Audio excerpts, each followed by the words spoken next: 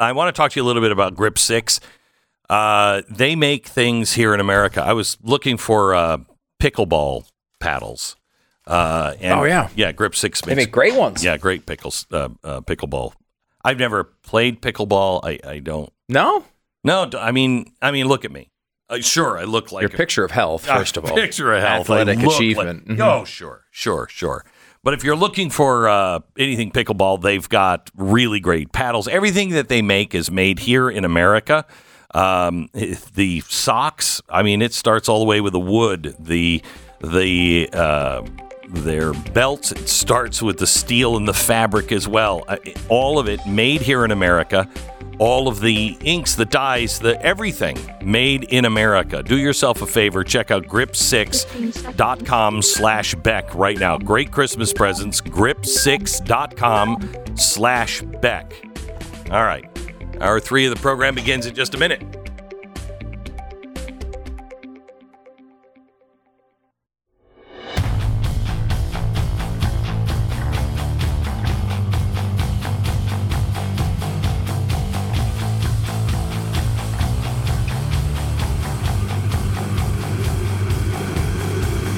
The fusion of entertainment and enlightenment. This is the Glenn Beck Program. Hello, America. Welcome to the Glenn Beck Program. Final hour of the broadcast today begins in 60 seconds. First, let me tell you about our sponsor for this half hour. It is Goldline. We are experiencing a gold rush in the 21st century. Experts are not just optimistic, they're bullish, predicting gold might soar past $2,500 an ounce. I pray that doesn't happen because the world is on fire. If we get $2,500 to $3,000 an ounce, it just shows that everything is just breaking down, as unfortunately we have talked about so often here on the program. But it is important that you have something beyond just currency. That you have something that is both physical and, in a way, biblical. The world always returns to gold. When things go insane, it always resets. And when it comes to money, it always resets on gold. And that's why China is buying so much, etc., etc. Right now, if you purchase a box of 250 of the brand new Lincoln quarter-ounce gold coins, these are beautiful. They have Abraham Lincoln on the front, Bill of Rights on the back. It's to commemorate the anniversary of Abraham Lincoln calling for a renewal of the American covenant. When you get a box of these, you're going to receive 1-ounce gold legal tender bar cards at no additional cost. Find out all of the information. Call Goldline now, 866-GOLDLINE, 866-GOLDLINE, or goldline.com. Good friend in from Israel, Rabbi Itzhak Alderstein is with us. Great to be here, Glenn. How are you? I'm doing good, as well as you can do in the middle of a war. I got to tell you, the power that you have, I'm just overwhelmed by it. I was eating breakfast meeting, call for an Uber, get into the car, and I hear this voice, and I look at and it says Mercury, and I tell my lovely driver, Deidre, said, "Are you listening to Mercury?" She says, "Yeah, my daughter got me into it a couple of years ago." They said, "You know where we're going?" Yeah, so great. So I don't know. Texas is a blessed place. How are things in Israel? You know, it's a mixture. It's a war. There's no question. I feel a little guilty because my family, my wife and myself, and 2 kids live in the Jerusalem area, where we haven't had to run for a bomb shelter in a couple of weeks. People are amazing. The feeling of unity in the country is just It was like that on 9/11 for us. It was like that in 9/11. Mm-hmm. I do think it's something a little different here. It's not just a question of survival. It's people finding their commonality. It's a commonality that is deeper than just this horrible, horrible enemy that we have to defeat. It's the sense of mission, of purpose, of having been in this land for 3,000 years, have come back to it, started this wonderful, wonderful state. We got more than 50% of the country who are volunteering to help soldiers, displaced people. People are making meals. great. Every time, God forbid, another soldier dies, there are literally thousands of people, thousands of strangers who come to a funeral. It's exhilarating, and it makes me feel a little bad. I think I remember when I was a kid, there was somewhat of this feeling in America, and it's dissipated for so long. I know. Hopefully it comes back, and hopefully it doesn't take a national tragedy to do it. There's video that is out. Palestinian strip forced to sit outside by IDF soldiers raises ire. How do you respond to that? My stomach responds first after I can get control of that. What are people saying? You're talking about an army that invaded Israel, that was a perpetrator of the worst savagery that we have seen since World War II. Certainly the worst that Jews have experienced. I was in Knesset about a week ago, and just after showing to members of Knesset of some of the footage that hasn't been shown to the general public, nobody made it through the entire showing.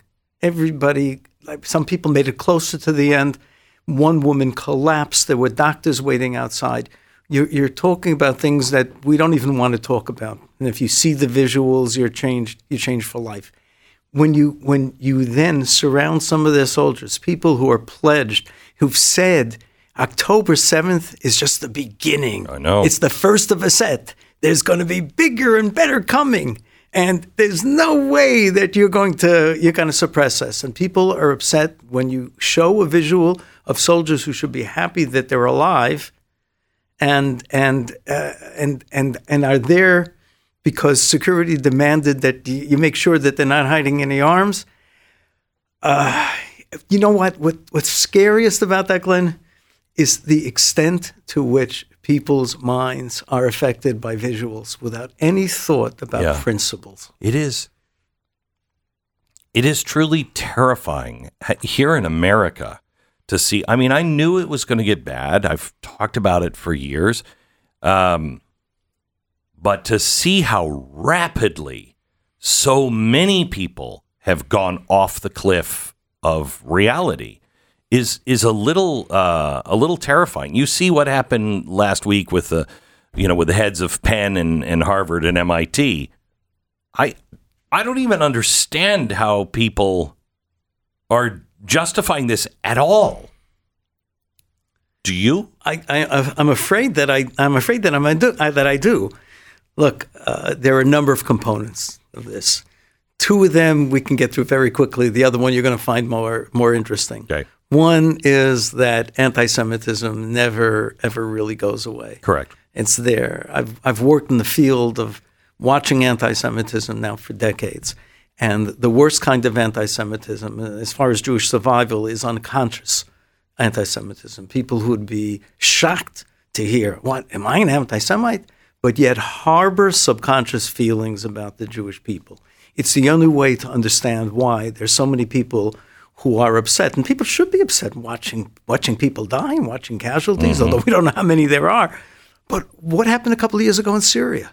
When Assad killed between 500 to 600,000 people. By the way, almost every one of those deaths could have been avoided had America stood its ground rather than painting lines in the sand that they never followed. 13 million people displaced. If you ask people in America, where's the bloodiest conflict in recent decades? Where more people dying than any place on Earth. And I'm telling you, 11 out of 10 say Israel. Will tell you, will not get this right. Math was not my strong point. 11 out of 10 will tell you, I don't know, but they won't get the real one, which is the Congo. War that's been going on for decades with hundreds of thousands of casualties, orders of magnitude more than Israel-Palestine. So where's the outrage? So that's part of it. Another part of it is the introduction of a Middle Eastern anti-Semitism that's a product of immigration.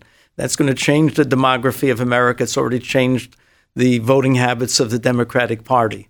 But then there's the part that you should really get scared about, Glenn, and that is that Liz McGill, the one whose testimony was the most damning in Congress, it depends on context. What was she doing? That was your question. What she was really doing was pandering to the expectations of faculty and students on campus. And that has been heading in one direction for decades. It is, if you don't understand it, it is why Bob Iger being replaced at Disney will make no difference, because the culture is so deep, it's all the way down the food chain. It's in all of the employees. So replacing the top won't change a darn thing. Right. And I know I'm not going to get paid more for this interview by buttering you up, because none of us get paid anything. But that's one of the reasons why you are sitting in such an important position, why the only way that this can be arrested, or at least contained in part, is if people recognize the depth of the problem and say we're going to take the appropriate measures. I don't mean anything, God forbid, militarily. Yeah. I mean in education in particular. There are just too many parents out there who say, this is horrible, this intersectionality stuff and the wokeism, whatever. But as far as their own kids and the schooling they're giving their own kids, they're, okay, we really were going to send our kids to a Christian school, but, we just moved and the public school is only half a mile away. Right. And we're going to do it, and thinking that somehow you're not going to have to bear those consequences. If you're serious about the centrality of the family, if you're serious about Christian values, then you have to realize that the most sacred mission that God gave to you is to make sure that your children are servants of God who interested in the truth, and people are just not able to emerge that way when they're glued to their devices 26 hours a day and then indoctrinated in public schools and certainly in the universities. Right. Let me ask you, because you said a year ago, and you said to me several years ago as well, they're coming for Christians first this time. I think we're not in lockstep, but they are. It's getting worse for the Jews faster than it is for the Christians. But you were right all those years ago.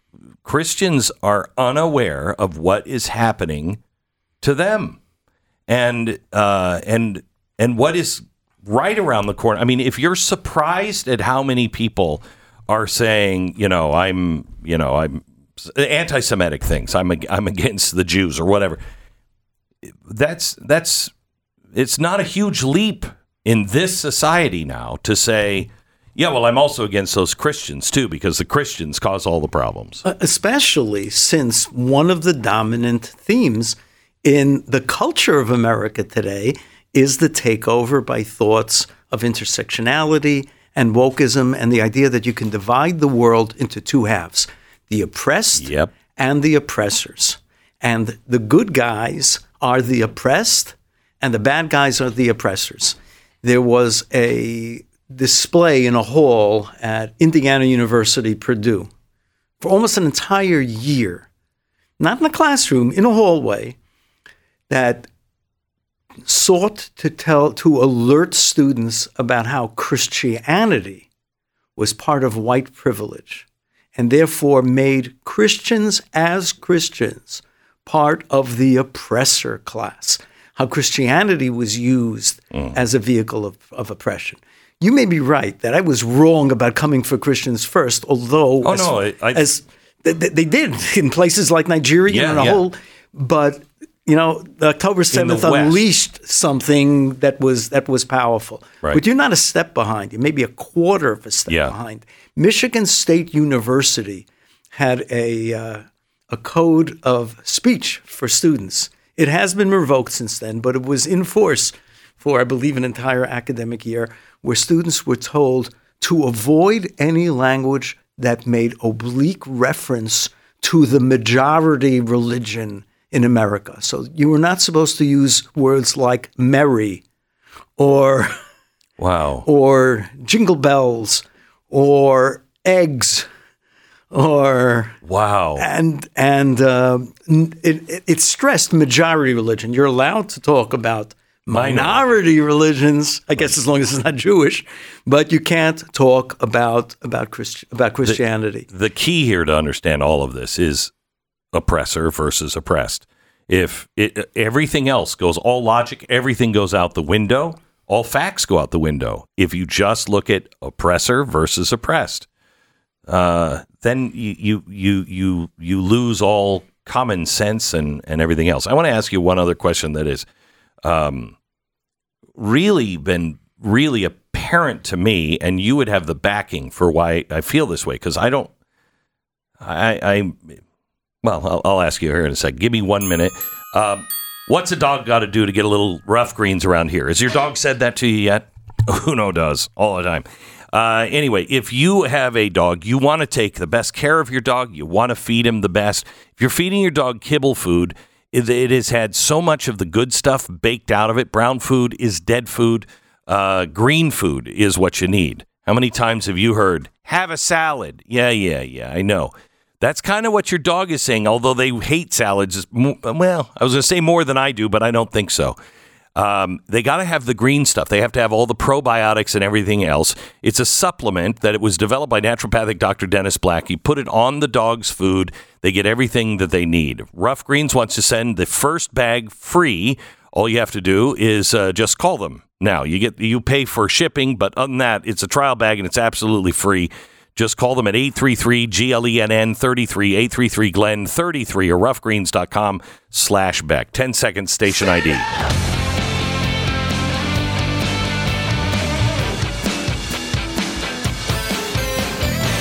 This has, I've known this forever. Read it in the scriptures. When the chosen people are going into Israel, God says, choose life. And we wouldn't have a society. The Judeo-Christian world is based on the respect of life. Without that moment, you don't have the respect for life. You have a horrible, horrible, dark world. I keep coming back to the thought that is the only decision that we really have to make. Because everything right now is being divided into life or death. All of it. How you vote, it's either going to cause life to flourish or it will cause death. All of these things are life, and I've never seen in my lifetime that choice so clear. You would think that the Bible wouldn't even have to instruct people. There's life, there's death. Choose life. Like, who's not going to choose life? But the point is, if you're not listening to God, there's no room for God and His instruction in your life, then in the end, the center of the universe is not questions any longer of right or wrong, of listening to any kind of absolute. It's not fealty to the family or to the nation or the community. It's numero uno. It's only yourself. That's all that's out there. And when it's you, without any moral code to have to choose from, then feelings become more important than anything else. So questions even of life or death themselves become irrelevant. It's how I feel at the moment. Do I feel oppressed? Do I feel like a victim? Do I feel like I don't like watching these pictures, so let's do something about it? And no, I don't have any real solution to it, but I'm not feeling good about it. We're not thinking about life and death anymore and making that choice. You're certainly right, but the missing ingredient there is, if there is no connection with God and God's word, and God telling you that there is such a thing as good and evil, it's not all relative. It's not context dependent. There are things we are hardwired to realize are wrong, and it takes real work, which society has done, to get you to abandon those feelings. So I think that the choice is, are we going to be in tune with God, with the existence of God and some message out there that God has for us? How does this, I've read the Bible. It never ends out it ends up good for the society that is making the choice that we're making right now. You're always, at least I am, always screaming at the people going, did you not see 2 chapters before? You did the same thing. How does this end? It ends, well, the beginning of the end is what we're talking about right here, the recognition that human societies are imperfect, that the idea of humans redeeming themselves and coming up with a perfect solution, whether it's Marxism, socialism, capitalism, anything in between, are all doomed to failure, that the real solution to the problems of mankind is letting God into the world, and that where there is more God consciousness, there is a hope for wholeness and people listening to each other and listening to the Word of God who'll give us the roadmap. The end is secure. It's not a wish. It's not that religious people can be more optimistic or hopeful. We can take it to the bank. But it starts with the recognition that we have to humble ourselves and long for God's redemption. Yeah, it's you go down into crazy things when you lose your humility. You know, you see it. You can see it in other people. But for some reason, I don't think America has yet really seen that's the key to our problem. We're no longer humble. We're no longer grateful for really anything. And until we restore gratitude and humility, we can't turn back to God. And He is the only solution. Rabbi, thank you so much. Always a pleasure being here. Thanks for having me. You going back to Israel today? No. No. A few more pit stops and, okay. And then back. My best to you and your family, and thank you so much. And everybody in Israel. God bless you. Thank you so much. When we come back in just a second, there's a couple of other things that we haven't delved into yet that I think need some attention. Some things that happened over the weekend. We go there in just a second. Stand by.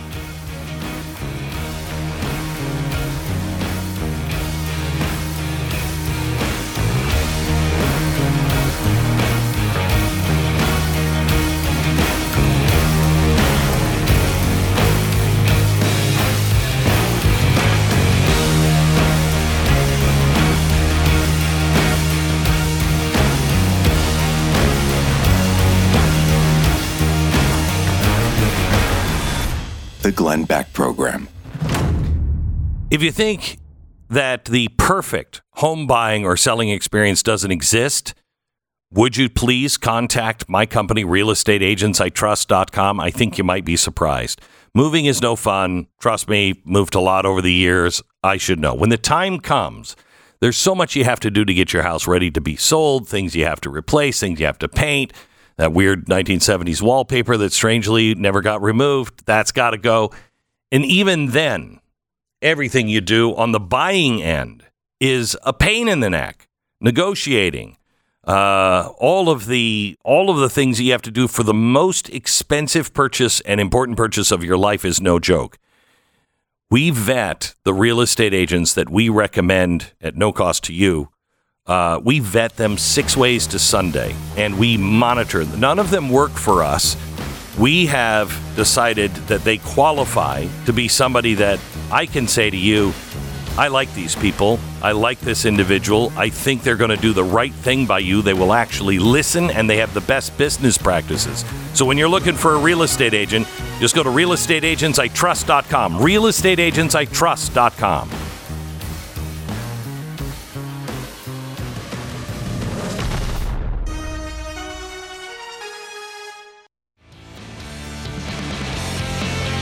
Welcome to the Glenn Beck Program. Glad you're here. There's a couple of things before we get off of the college testimony of the presidents. Here's Saturday Night Live over the weekend. This was their comedy piece on the anti-Semitism that's happening at Harvard, UPenn, and MIT. Listen to this. Thank you, Chairwoman. Now, I'm going to start screaming questions at these women like I'm Billy Eichner. Anti-Semitism, yay or nay? I'm sorry, what? Yes or no is calling for the genocide of Jews against the Code of Conduct for Harvard. Well, it depends on the context. What? That can't be your answer, you pen lady. Same question, yes or no? Well, we are serious about stopping all forms of hatred, anti-Semitism, Islamophobia. The second one, and my tea lady, Chance to Steal. And keep in mind, if you don't say yes, you're going to make me look good, which is really, really hard to do. So I'll ask you straight up. Do you think genocide is bad? Could I submit an answer in writing at a later date? Am I winning this hearing? Somebody pinch me. Ms. Stefanik, your time is up. Oh, thank God. The chair recognizes gentleman from Michigan. Thank you. I yield my time back to Miss Stefanik. Damn it! Okay, stop. I mean, is this even funny? I hadn't seen that. I hadn't either. I've read about it. Yeah. And a lot of people were writing about it and saying, can you believe they tried to make fun of the Republican congresswoman instead of making fun of the fact that they would not say anti-Semitism was bad? Mm-hmm. But what is more jarring to me is how unfunny that was. That is, I can't believe that was comedy. No. That was an attempt at comedy, what you just heard. That was maybe, I'm being kind, a high school talent show. Yeah, with the crowd reacting the same way. Yes. Like they don't know when to laugh. They don't know what's supposed to be funny. They can tell she's trying to make an idiot out of the congresswoman. That's about it. But the whole thing is reversed with the audience. Even the SNL audience laughs at, can I put that in writing? Right. That's the only time they understood. The only time they understood, because they're trying to figure out how is Stefanik the bad guy here? What is? I mean, it is bizarre. Off the rails. And you know what's really exciting is comedy is making a comeback. Yeah. More and more, there are comedians that are just no longer playing this game. How long before NBC's Saturday Night Live gets the memo? Well, they got the memo already. They decided to go the other way, wasn't it? Was it Shane Gillis who was on the? Yeah. He was on the show, and then they said he made a comment years previously that was bad, or he said a bad word, or I don't even remember what the controversy was. So they threw him out, and now he's thriving outside of that system. He online, I mean, he's got massive following, and is probably doing much better than he ever could have done as some faceless member of the SNL cast. That now at this point, no one knows who any of them are. Outside of Kenan Thompson, right? Yeah. It's the only guy. And my kids know him as the guy from Good Burger 2. Yeah. Not even Good Burger. Yeah. They know him from Good Burger 2. So I don't know. The SNL thing, you'd think that they would be able to sense this. They were at one point on the cutting edge of comedy. I mean, they really were. Yes. It's a long time, that though. was squashed by political correctness. Squashed by, I think it's probably the same thing that's happening, at Disney. We were just talking about it. You can't just fire the top.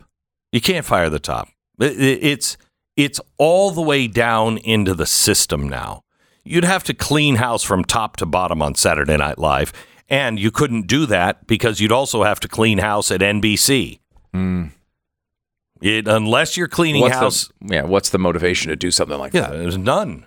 Yeah, They're still leading the way. We're still leading the way on wokeness. I mean, we're still right. Look at the Elon Musk thing, right? Here's the guy, reading that book, and he's been in my mind a lot because of that book. But you remember that he was like the most popular person in the world. Mm-hmm. Everyone loved the guy, except for maybe some on the right. Yes. And this is as recent as 2021. It's not that long ago. Wow. It's not that long ago. You forget that it was just 2021. I was going through the part of the book where they talk about him, and they mentioned this was the peak of his popularity. And they talk about his move toward, I guess you'd call it the right, on some of the stuff, though it's not exactly true. But it was May 2021 when he hosted Saturday Night Live. Does that seem at all plausible that right now they would ask Elon Musk to host Saturday Night Live? No. The reason they did it because he was so popular, so well liked, everybody loved him. Most of the people on the left, they loved their Teslas. He was a mega hero, and then right after that, he opened his factory and became a terrible person or something. I don't even remember what started it. But now they're to the point where they think he's Satan because he wants people to be able to say things. It's like crazy. I can't even follow it anymore. All right. It's a week before the holidays. A lot of people are taking this as a short week. We are going to be here slaving in the cave. We'll be doing it just for you. Are you just as disgusted as I am at people who take time off from work? You know, it's revolting. We will work up to 38 weeks a year, 4 to 5 days on some weeks, up to 3 hours a day, not including commercial breaks and news breaks. Let's not lock ourselves into that. No, I'm not saying we're going to do that every year. I'm just saying that we will do that for you. Right. And the American people, what are they doing? What are they doing? You know, they're I've excavating got an 8-hour things job. and such, Yeah. you know? Well, we've got an 8-hour job jam-packed into 3 hours where we get a break every 10 minutes.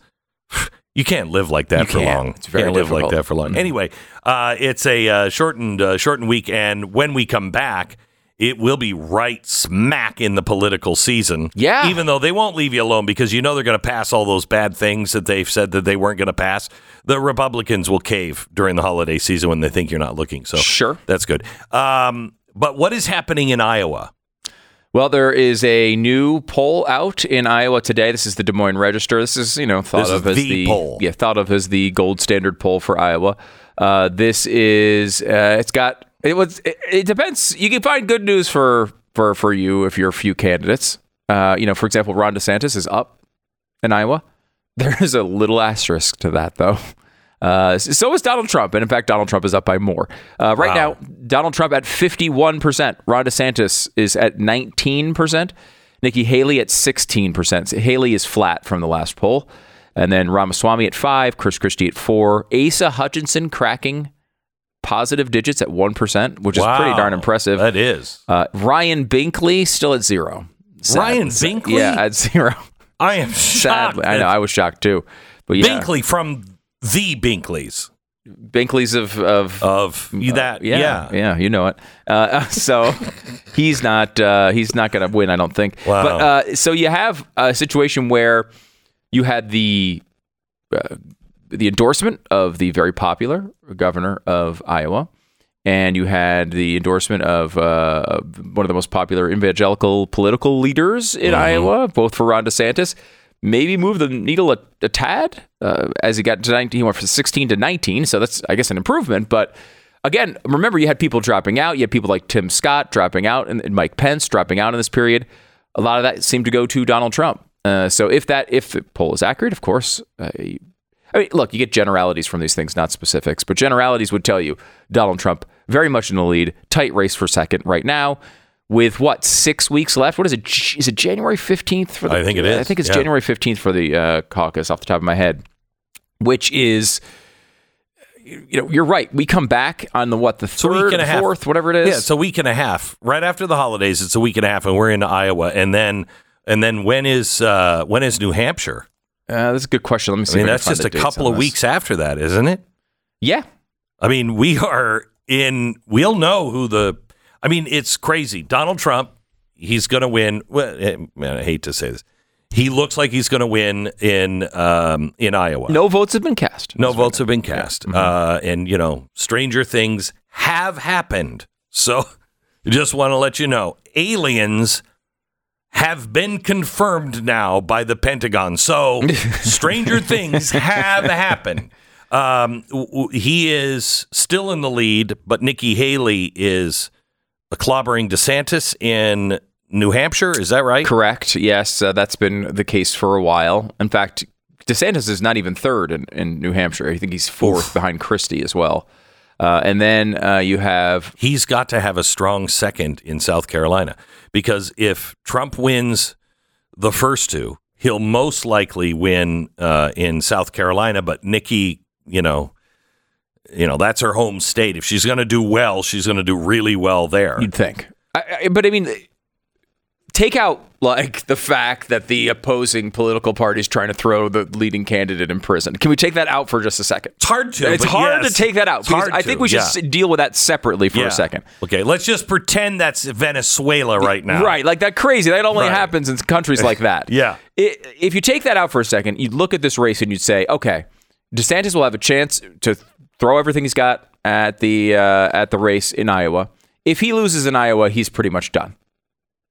I think that's true. If he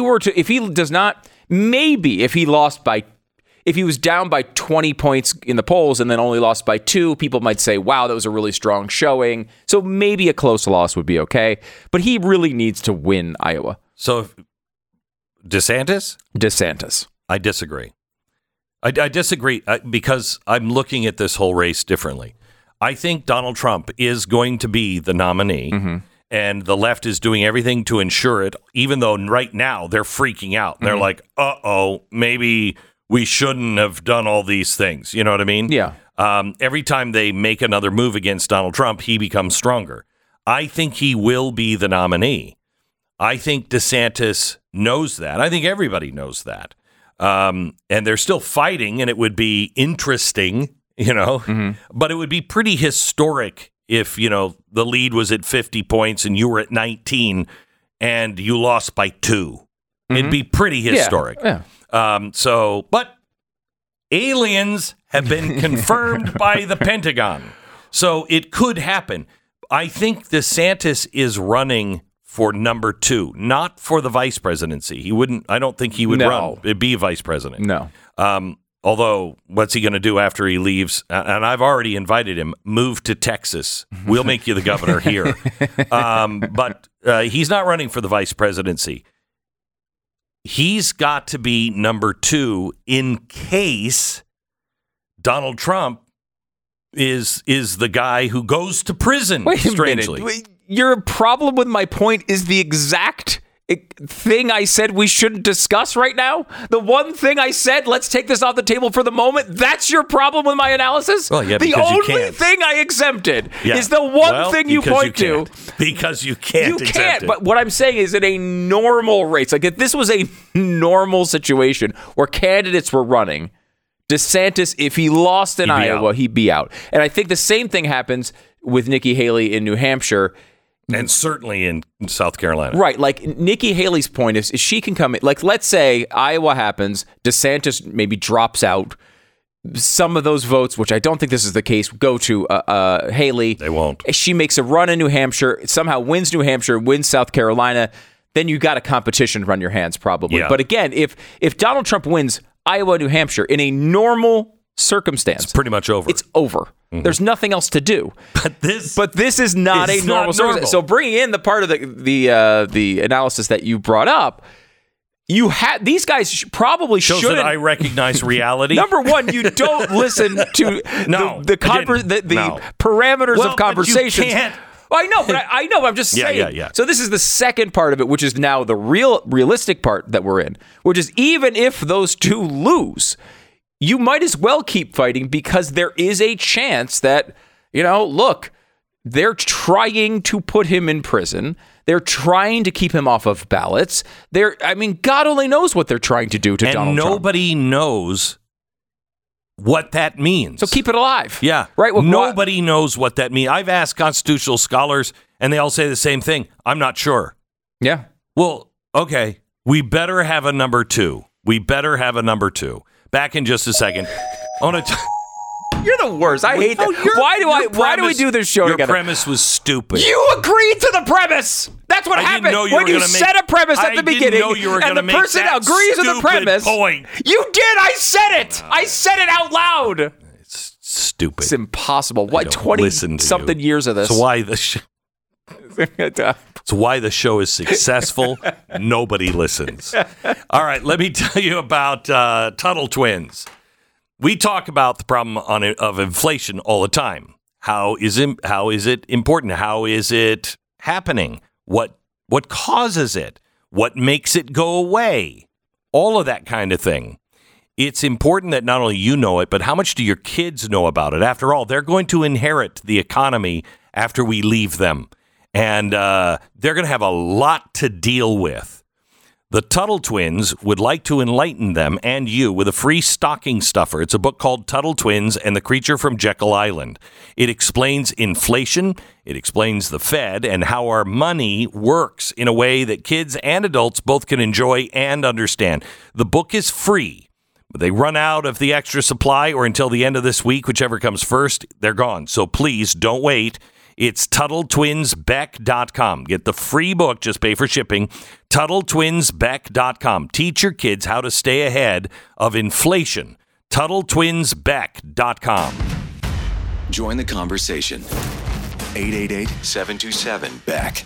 The Glenn Beck Program.